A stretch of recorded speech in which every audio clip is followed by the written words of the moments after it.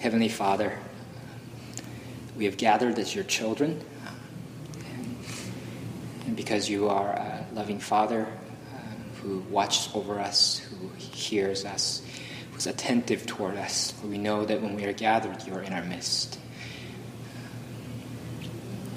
And that alone is what makes it worthwhile for us to be here.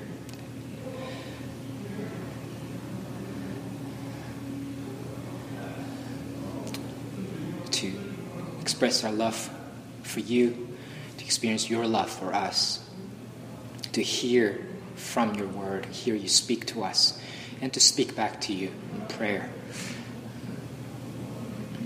So won't you please lead us from the beginning to the end and meet with us in a powerful way this evening. In Jesus' name we pray. Amen.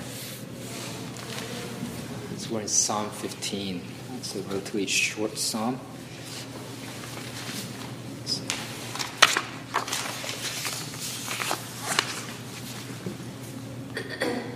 It's one that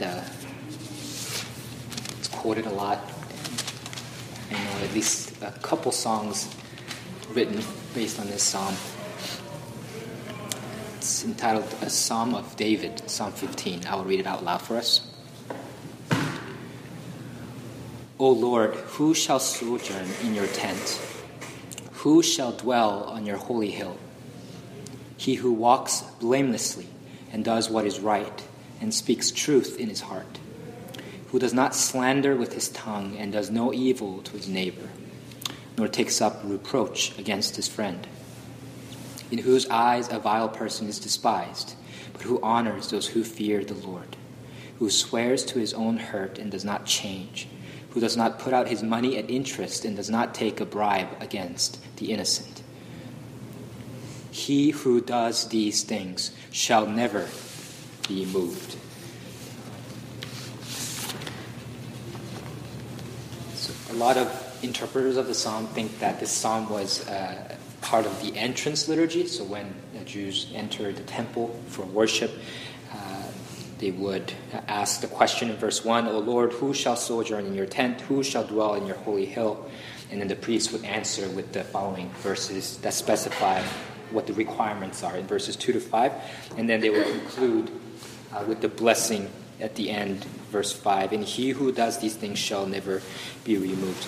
So this is a hypothetical reconstruction, so we can't ever be sure of this situational representation, but we do know that the psalm, that kind of entrance liturgy faithfully represents the concern of the psalm, which is if you want to enter a king's court, you need to meet certain criteria and to fulfill certain protocol. What does the king require? And so here, the question is, what does God require of us? What does it take? What's the characteristic of a worshiper as you approach God's presence? And so let's look at the answer. So that's the question in verse 1. And the answer is given verses 2 to 5. So start with verse 2. It says, he who walks blamelessly and does what is right and speaks truth in his heart. So the bar is set really high from the get-go. The person must be blameless. So nothing about his life must be susceptible to blame or fault. And the word blameless comes from a root word that means complete. So it really refers to the way of life that is whole. So maybe an English word that captures it best is integrity, a wholeness. The person who would enter the presence of God must be a person of integrity. And then the rest of the verses 2 to 5 explain what that blameless life looks like. It says, he does what is right and speaks truth in his heart. So the fact that he does what is right, of course, presupposes that there's something that is right and wrong. It's not up to the determination of whoever is in power or has influence, but rather there's something far more fundamental than that goes beyond our conscience, which itself is susceptible to corrosion. And as Psalm 145:17 says, the Lord is righteous in all his ways and kind in all his works. And because the Lord is righteous, to do what is right is to obey the God who alone is righteous. It's what it refers to. And then not only does walking blamelessly involve right action, but also it involves truthful speech. So he says, and the phrase "in his heart," he speaks the truth in his heart, makes a direct connection between what's in our heart and what we speak, what we say. And as Luke 6:45 confirms, is out of the abundance of the heart one's mouth speaks. Right, so sometimes, I don't know if you guys have seen that commercial. I don't even remember what the commercial was about anymore. But a guy hits send in an email, and he just freaks out because he's supposed to send it to one person, and he sent reply all to everyone, and it was probably something inappropriate, and so he's freaking out, and so that's kind of, sometimes we think about it that way, right? We blurt out things, we say things, and then we try to backtrack and say, oh, I didn't really mean that. But the truth is, what we say always means more than what we are willing to admit, because it comes from what's in the heart. And that's what the Bible teaches. And so he who walks blamelessly not only does what is right, but always speaks truth in his heart. And so that's the positive description of the blameless. And then it's followed by negative description, what the blameless is not. So verse 3, it says, he does not slander with his tongue and does no evil to his neighbor, nor takes up a reproach against his friend. And this is important because both doing what is right and abstaining from evil are important, and that's why we as Christians talk often of sins of commission, sins that we commit, as well as sins of omission, sins of omitting, not doing something. As James 4:17 says, whoever knows the right thing to do and fails to do it, for him it is sin. So the blameless person not only must always do what is right, he must also never do evil. There are two sides of the same coin that can't be separated. And that's why it follows the positive description with the negative description, verses 2 and 3. And they're kind of mirror images of each other. So he speaks truth in his heart, and corresponds to he does not slander with his tongue. He never says anything malicious or false about someone else. So not only does he do what is right, but also the negative counterpart, he does no evil to his neighbor. And not only does he walk blamelessly, and he also does not take up a reproach against his friend, meaning that he won't even entertain efforts by others to besmirch his friend. He won't even take it up a reproach. He won't give any currency to that kind of slander. And then verse 4 again goes to describe a positive description of this blameless person that God invites into his presence.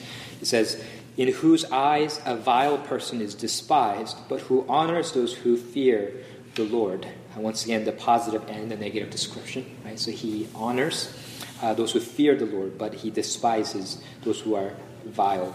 And sometimes I think people parade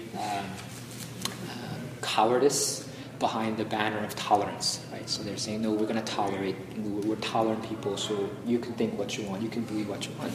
But that's not true righteousness. That's not true blamelessness. The truly blameless despise what is evil. They despise what is vile. And so the righteous person hates the wicked, but honors the righteous. And the righteous are those who fear the Lord, it says. And so that's something that's applicable to us and partly applicable to us, because we are not to honor simply those who have power or simply those who have money or simply those who are handsome or beautiful, but we are to, as Christians, primarily honor those who fear the Lord. That's our primary criteria for the characteristics that we cherish in people, the godliness. And the rest of verse 4 further describes this walk of a blameless person. He says, he swears to his own hurt and does not change. Meaning that this person would rather suffer loss for himself than break his word. And this description was probably the most surprising one for me as I was studying this passage, because we live in a society where words are cheap, right? Politicians take their oath of office, and people in court take their oath. People married take their oath of marital vows. Yet all of those are so frequently broken, right? Perjury, divorce, and demagoguery among the politicians. And we say that it's kind of like the fact that swearing or taking an oath seems like more like a formality than something that we take seriously. And so we say things like, oh, well, circumstances have changed, so I can't keep that word anymore. which shows that we, really only keep our word when it's to our advantage. But not so the person who walks blamelessly. He swears to his own hurt and does not change. And I think there's a reason why the Bible takes swearing so seriously. It's because, as Isaiah 65:16 says, teaches us to swear only by God, only by the God of truth. In Isaiah 65, because he's really the only one worthy of taking an oath by, because he's unchanging and he's infinite, unlike any other basis which is changing and mercurial. And so that's kind of really the fundamental thrust of the third of the Ten Commandments. In Exodus 27, it says, "You shall not take the name of the Lord your God in vain." A lot of times that's kind of interpreted to think that maybe it just means kind of, using Jesus' name as a swear word or something like that. It means something far deeper than that. It means you should never take up God's name in vain, meaning you can't use his name alongside saying something that's false or not true, that won't be fulfilled, because that's not only does it besmirch your own character, but that profanes God and impugns his character, because you have taken an oath or have sworn by God who is unchanging and who is truth, and yet you have lied and you've taken his name up in vain. And so keeping one's oath was, for biblical writers, not just a matter of expedience, it was a matter of allegiance to God himself. And of course, Jesus later in Matthew 5 it kind of expands this commandment and brings its true ideal out when he says, "Do not take an oath at all. Let what you say be simply yes or no. Anything more than this comes from evil." In other words, everything we say at all times should be so completely true that simply yes or no should suffice. So that's what he's saying. But it doesn't seem to be kind of a literal sweeping legal prohibition, because Jesus himself swears when a high priest forces him to it later when he's on trial by Caiaphas, the high priest. But it seems to be rather an ideal teaching that we should strive for as believers. But because we live in a world where people's words are cheap, sometimes oaths are necessary. But I mean, isn't this such an ideal world where you would never have to distrust anyone because truthfulness is so widespread and everybody's honest? And then lastly, verse 5 says that he whose walk is blameless does not put out his money at interest and does not take a bribe against the innocent.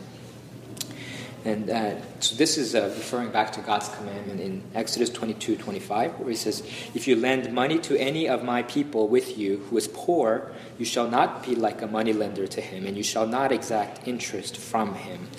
And so the goal of the command was to prohibit exploitation, right? Because if you're having to borrow money, then you're poor, right? You need money. And by practicing usury and adding interest to what you lend to the poor, you're not helping them, but you're actually making their condition worse. And because of that, the usury was prohibited against the poor in the Bible.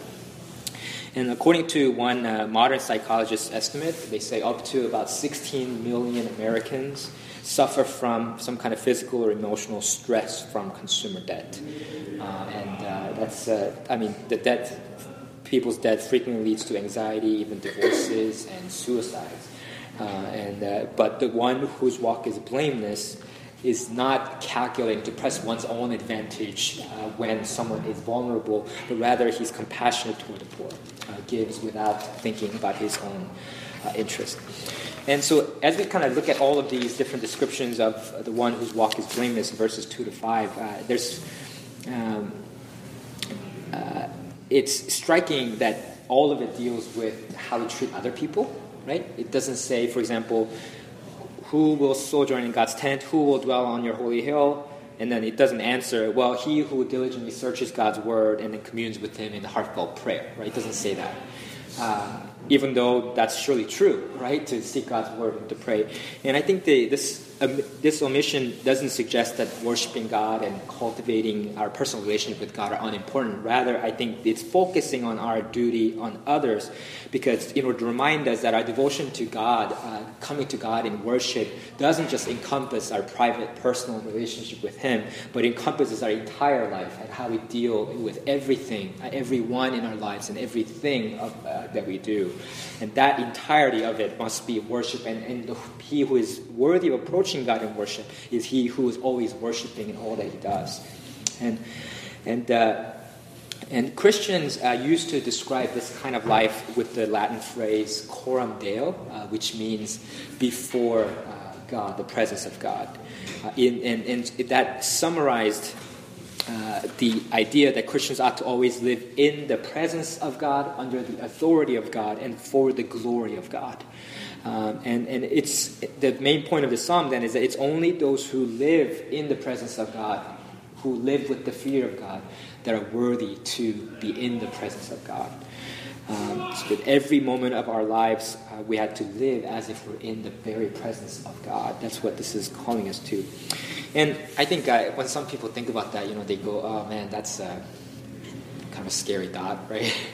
Like that seems kind of stifling, or maybe even restrictive, to think that, "Oh man, I'm living every moment of my life under the watchful eyes of God."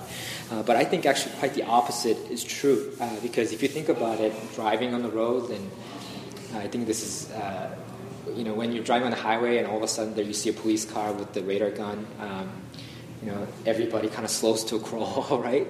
And that's because they weren't breaking the law, right? It's for someone who's always driving at the speed limit, they wouldn't flinch when they see a police officer because they don't have anything to worry about, right?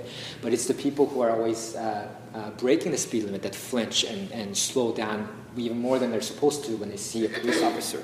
So it's the people who are breaking the law and doing whatever they want that are really living in constant fear, right? And to kind of expand that, to extrapolate from that example, it's always those who gossip and slander others who are constantly afraid of being backstabbed by others, or always are worrying that other people are talking behind their back, right? It's always those people who are constantly taking advantage of others for their own gain, that are always afraid that someone's cheating them, or they're being defrauded, so they're suspicious of people, right? It's always people who are double-minded, duplicitous in their motives, that are living in fear of being exposed for being a fraud. So it's only the blameless, really, that can live fearlessly. And that's what this passage talks about. It's only the blameless that can live fearlessly.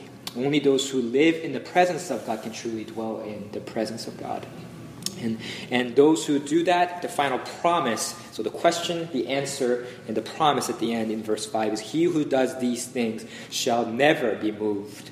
He whose walk is blameless is immovable. They're unshakable. And of course, it doesn't mean that that person will never suffer or experience setbacks in their lives. But that person is immovable in the context of this passage, which was, who will dwell in God's holy hill? That person whose walk is blameless will always dwell in God's holy hill. He is always going to have God's presence with that person.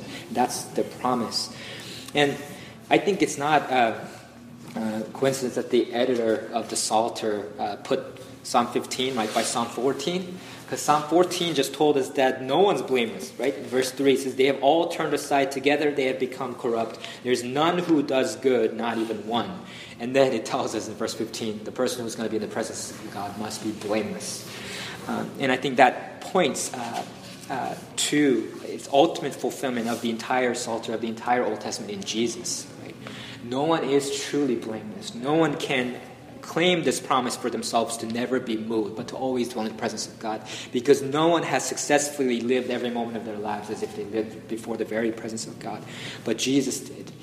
And he fulfilled this command for us, these commands for us.